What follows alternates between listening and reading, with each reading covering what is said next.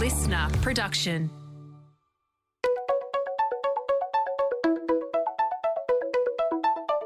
Hi, this is Paul McIntyre. Welcome to the MI3 Audio Edition.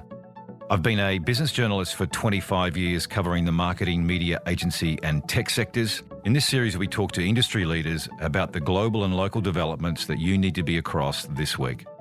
This audio edition is created in conjunction with partners as part of our Market Voice series. Well, what you're about to hear has been more than a year in the making, and a year where lots of tongues have been wagging about the City of Sydney awarding QMS Media the 10-year contract to reimagine and manage its high-profile street furniture network. That rollout is about to hit the market, and QMS CEO John O'Neill and Global Strategic Advisor Ann Parsons talk for the first time on the grand plans to see Sydney rival Amsterdam, London, Berlin and Barcelona as benchmark connected cities with a digital screen network spanning 70% of Sydney's street furniture infrastructure. Indeed, John O'Neill and Ann Parsons argue Sydney could even edge out Amsterdam and London as the current global stars. In this Market Voice conversation, MI3 spoke to them about what Sydney siders will start seeing in the December quarter of this year. So to John O'Neill first, as we mentioned, this has been a long time in the making, John, and there's been a little bit of work and lots of talk in the market and expectation in the market about what QMS is going to do with Sydney. So where is it at? Give us an update on where everything is at now.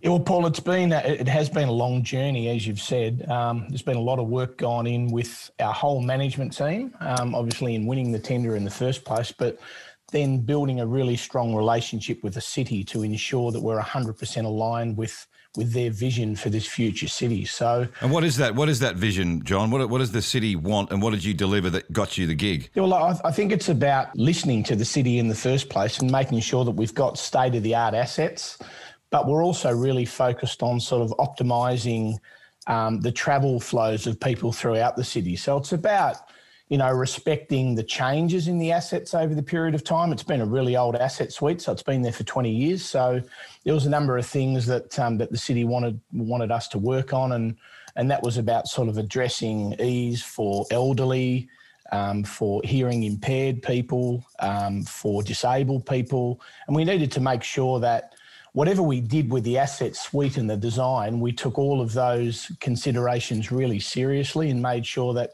the flow of the city is as fluent as it can be. And when you say the flow of the city, John, how does street furniture contribute to the flow and the traffic flow of a city? Well, I think from our perspective, we've got to make sure that we put the best locations and optimise the visibility. So in the past, a lot of the locations have been sort of running parallel to the road, which has really not maximised the impact for advertisers. So whilst we're understanding traffic flows, and we've got a great set of data that we use, which talks about people movement and understanding how people get through the city. So we've got to make sure that it doesn't interrupt with the traffic flow for people using public transport or walking through the city, through the restaurants and the offices and the fashion. So from our perspective, it's been understanding exactly where we could place the assets to get the maximum value for our advertisers, but also not interfering with traffic flow. Okay, so the locations changed then, John? Yeah, so we're working through that with the city at the moment, and the designs and stuff that we've put forward,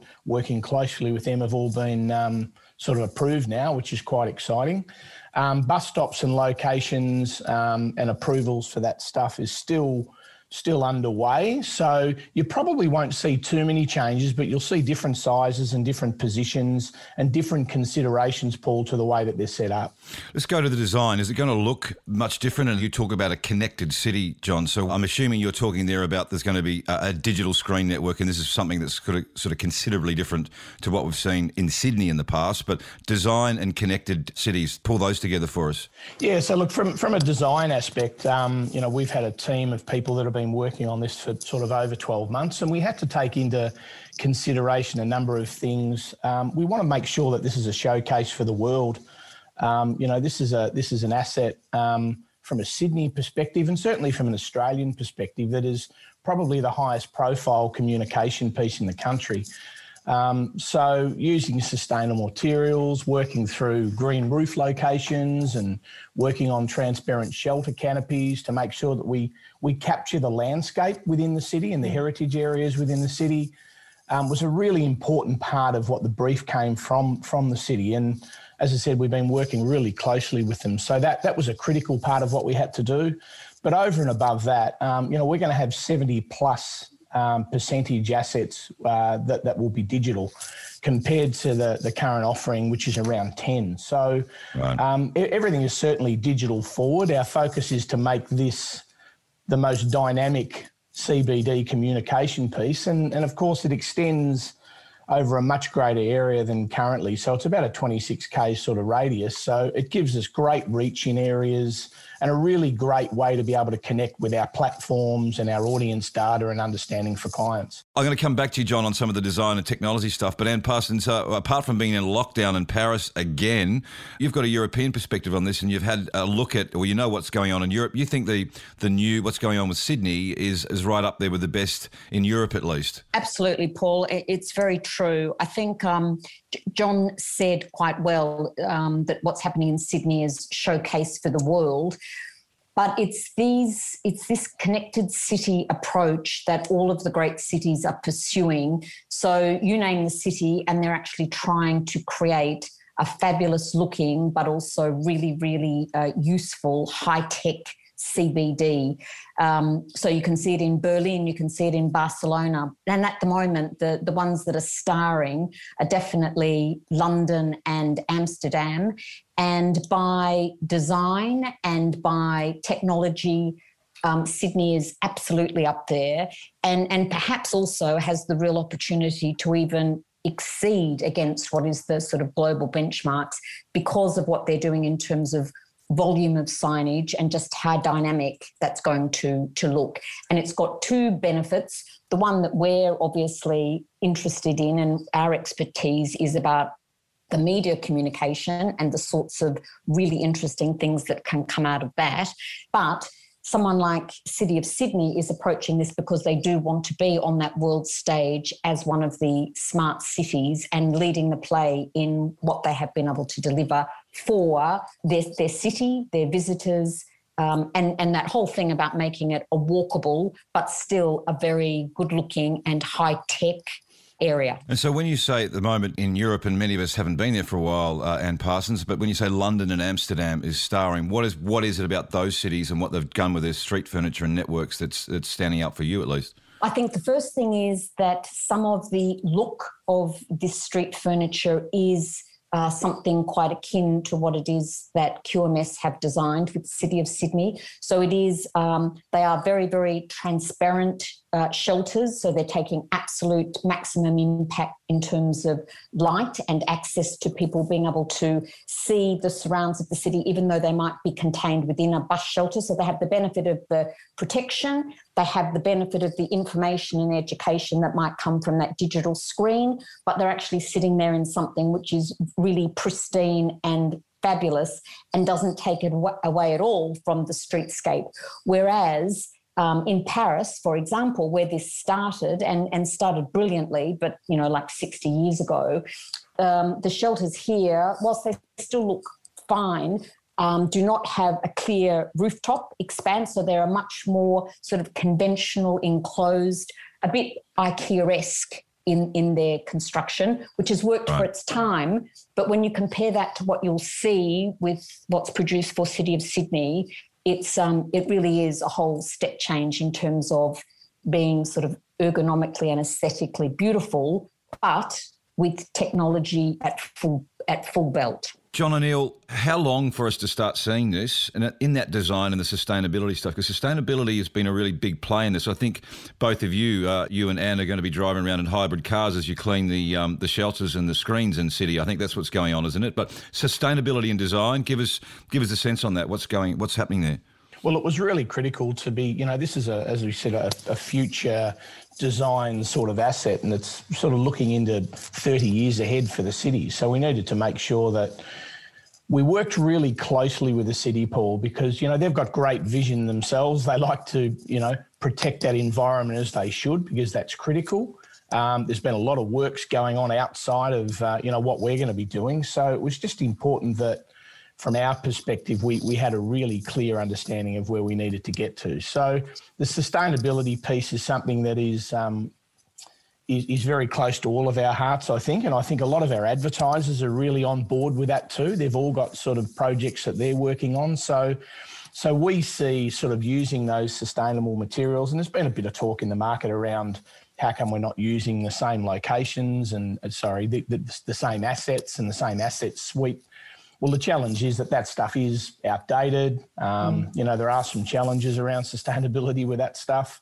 And it wasn't meeting all of the compliance requirements for a city that's moving forward. So our position was to work really hard on providing the best opportunity we could. So it's all about sustainable materials, Paul. As I said, it's all about these green roof locations and, as Annie highlighted, the right style of canopies to open the city up, and probably more importantly, from a compliance perspective, sort of working on this visually impaired functionality, which is a really exciting thing we're going to bring to the table for the first time ever, but make sure that the digital network connects people as they move through the city. So our dynamic audience data and stuff's going to be fantastic for that, Paul. Right, because let's go there, John, because you've got a CBD network now and you do have your data flows knowing the mobility trends that you can track. So suddenly you've got some really interesting visibility on movement in the CBD.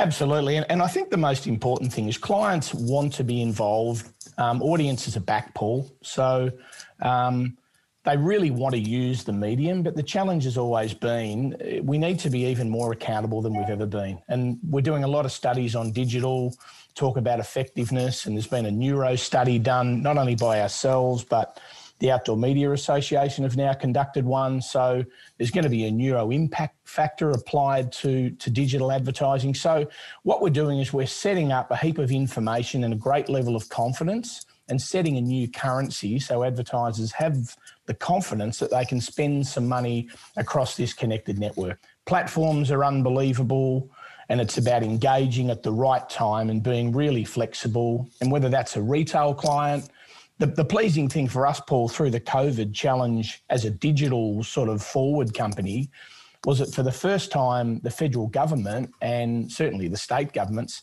heavily used digital assets to communicate those really important messages across markets. So for us, that's created a huge opportunity. Why did that happen, John? The first time state and the feds used out of home to communicate messages, that hadn't happened before? Certainly used it over a long period of time, Paul, but it'd be such a small percentage of their overall spend. Right. And, there's been reasons for that. They're a high TV user because they can get quick reach and it cuts through for them, and a heavy press user as well. But I think just to have, as an industry, the governments to have confidence in us to be able to communicate their messages at those really important times was a great feather in our cap. And I think as an industry, but certainly ourselves with the City of Sydney, we're going to be working hard on that connectivity piece so that clients know where they're spending their money, the clients that they're addressing, their patrons. It's just a really important part of where the industry needs to go. As you know, Paul, there's a lot of data, there's a lot of insights around, but we've got to make that work for our clients. We'll listen to them better and deliver a really good sort of solution for them. Just zipping back to the technology bit, John, and I'll come back to you in a sec about what could be and what we can expect in the Sydney network. But Anne, you talk again about London, Amsterdam and perhaps others. What are the things you're seeing over there in terms of the digital screen network that's enticing and interesting that may be brought here or gives us a sense of what we can expect? I think it's largely the contextuality of what can happen with the advertising. That's a very big word, but the fact that there is a message that can be put out that can be very relevant to the time of day or something that's happening in the city. And John mentioned COVID, which of course is the sort of global best example, but the screen usage for COVID in London was just outstanding as the preeminent way for everybody to know what was going on, what was changing, what was happening during lockdown, how hours might have changed, how cases were increasing, what was happening on the front line.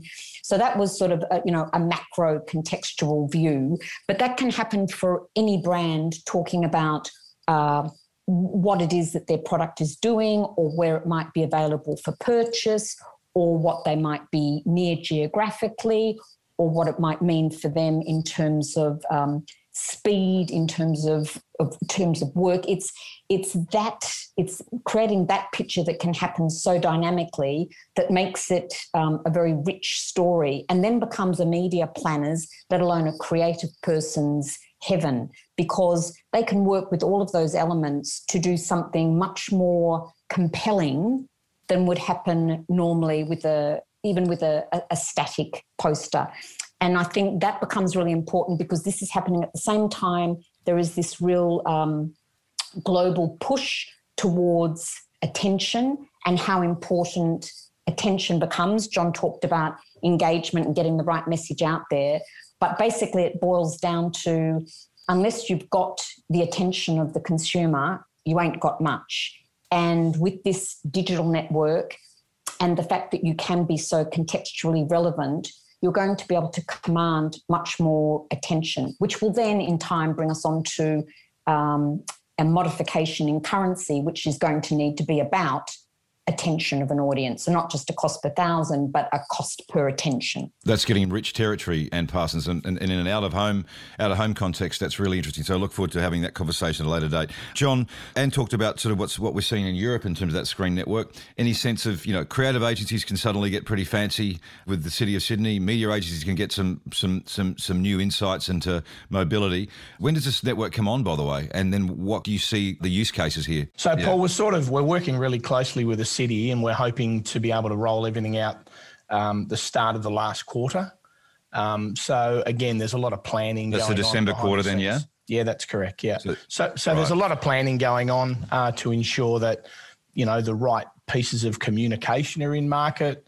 And, just talking about how we would do things a little differently, this is a really big education piece that we need to be focusing on, both at a creative level and an agency level, because out-of-home's been bought really for frequency and probably for continuity. There's been certainly some reach processes over the years, but at the end of the day, we're talking about a brand new flexible platform, as Annie sort of spoke about, and we're talking about being really relevant with messages at the right time, being probably almost like an impulse ad that you can change stuff that quickly in different sort of sectors around the city, and that extends across our whole digital network, Paul, that we need to educate creative agencies and planners and strategy guys that you can use this for short-term retail messages. You can use this for constant updates, because really it's just an extension of a platform that is now real time. That awareness is still, the understanding of that in the market is still a bit of work to do on that, do you think then, John? Is people don't understand how the screen... Yeah, look, absolutely, Paul, because I think, most out-of-home is bought as an extension of a TV campaign. It's basically used for continuity and additional reach and some frequency, as I said. So we're now at a stage where if we understand the audience better than we ever have before, and we have an opportunity to serve ads really quickly, work with clients and change creative really quickly, that whole platform opens up a whole new way for clients to communicate. And extending from the City of Sydney into our large format digital network, we've certainly seen that in the last sort of 4 to 5 months, that a lot of retail clients with short-term messages are starting to advertise to get that extended reach and that frequency out on the road, but be really relevant. So I think it's a really exciting time for certainly ourselves, because this is the jewel in the crown from an advertising asset. And to be able to go 70% plus digital where it just hasn't been there, it just opens up just a wonderful way for for clients to be able to communicate. Yeah, well, the digital thing's exactly right. So the thing about this, though, John, is that, and you talked about it earlier, this is the central business district. There has been some pressure on traffic flows and how many people are in the CBD, but you say audiences are back. So what are you seeing in terms of, in your data on mobility and the longer term trends here for returning to CBDs? You're clearly confident. Yeah, look, without any doubt there, we've used a dynamic data set, and during the COVID period, we actually gave audience guarantees for clients. So we knew where traffic flows were. We get up-to-date engagement and rotation figures in 15-minute intervals by demographic through this mobility data service that we use. It's getting more and more granular as our sort of experts, Christian Zavik and James Nettlefold and Jordana Sherlock, who work in that division, continue to work on that, because we're doing a lot of work at agency level to find out what they need, Paul. So we've got real confidence, and certainly the numbers that we look at each week would indicate that all of the cities are back to the numbers pre-COVID. So really, CBD traffic is back to pre-COVID levels? So what's happening, Paul, is obviously in some instances not as many people are working from the office, but they're still going in various days during the week. Now, whether that creates, a greater traffic flow of people travelling through in retail environments or in restaurants and bars and stuff. But I mean, certainly from a Sydney perspective, and I know you're based up there, I'm based in Melbourne, but spent a lot of time in Sydney. We all have challenges, John. Yeah, I actually found it really interesting, Paul, because, once our restrictions got lifted here, obviously the Melbourne CBD's taken a lot longer to kick back, but the numbers are starting to get better on the roads and surrounding areas. But the Sydney CBD is as busy as ever. Yeah, right. Where all the prime retail is and the fashion and the restaurants and bars. I was up a couple of weeks ago and, good luck trying to get into a restaurant on a Wednesday, Thursday or a Friday night, Fair point. Yeah, so it's showing that there is a good level of confidence and we want to tap into it. On that, there were some numbers that came from QMS's dynamic data because it comes out each week.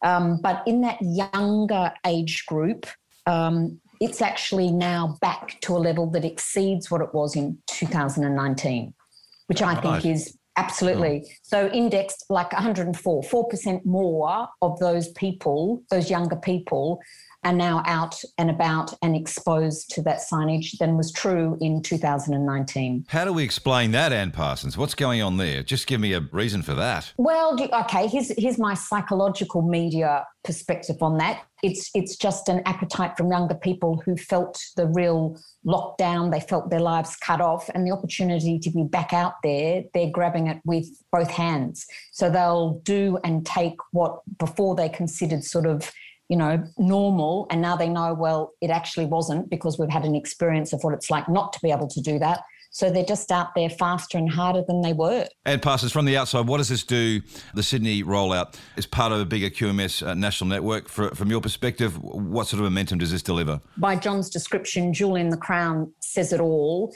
You really want to have Sydney and you want to have that CBD, because that accounts for, I think this number is incredible, but 7% of Australia's GDP is just based in Sydney. So that's a lot of wealth, a lot of innovation, a lot of culture that we can add to an incredibly strong footprint in Melbourne, because that's obviously, the heritage.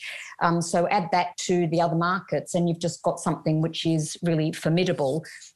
But Melbourne lover though I am, having Sydney really is the thing that you want, because it is the city that really puts you out there on that global stage, and that is important. Yeah. So, John, what does the national screen network then look like in an audience, or however you quantify it? What does it deliver to the QMS network?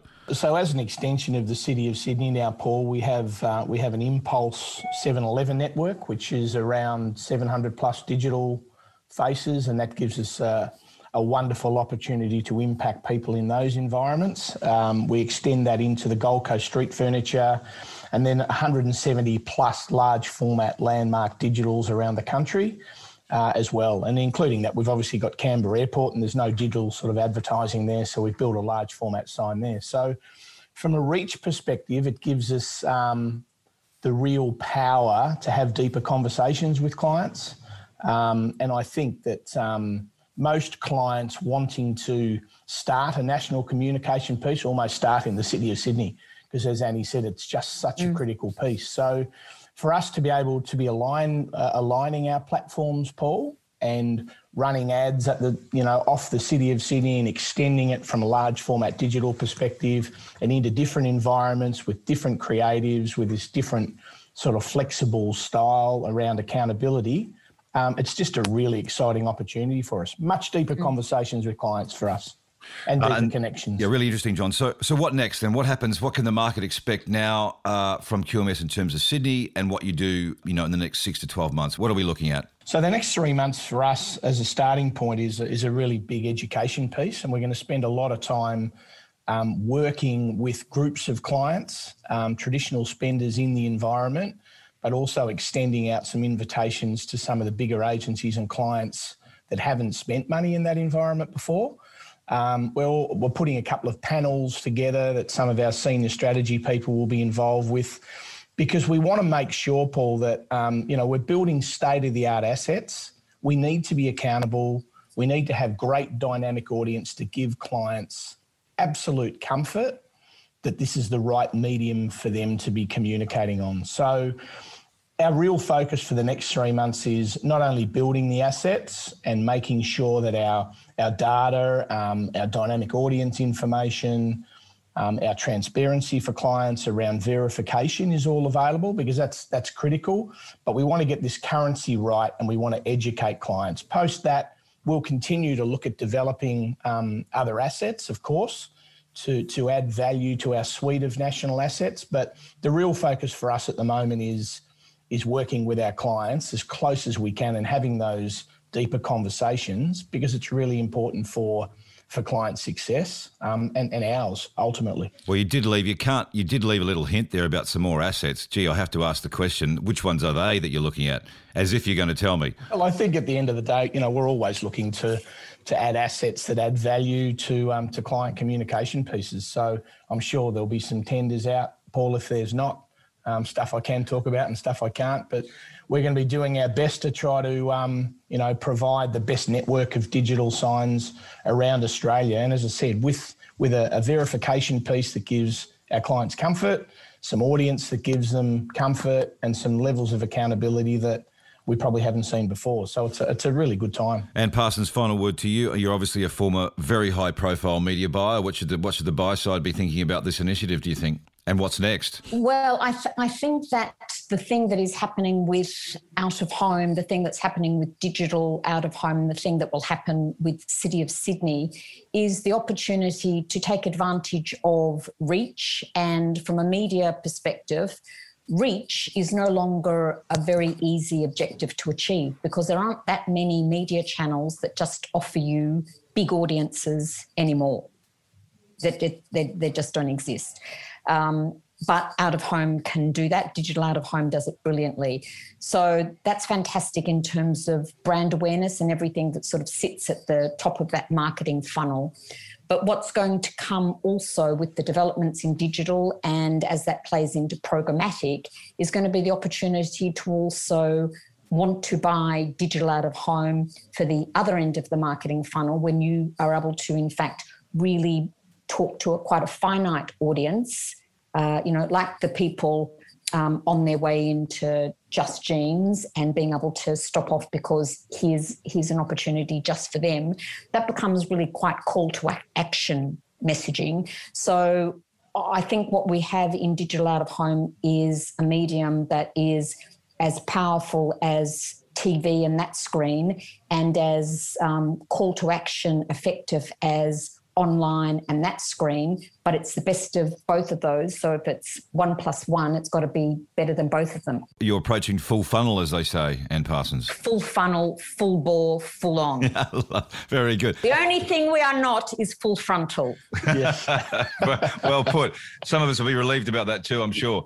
Some of us will stay out of jail for that. Yes. John O'Neill, Anne Parsons, great to talk. Look forward to seeing this network in Sydney, of course, where I may be based occasionally, roll out. So good luck, and we'll loop round up in a catch-up about where all this is going. And I have to say, really surprised about the audience has been back, and that it's a really heartening sort of stat there. So well done. Thanks, Paul. Great to spend time. MI3 Audio Edition was presented by Paul McIntyre, that's moi. Producer Nick Slater, music by Matt Dwyer. For more episodes, go to podcast1.com.au or search MI3 Audio Edition on Apple Podcasts and hit the subscribe button. Listener.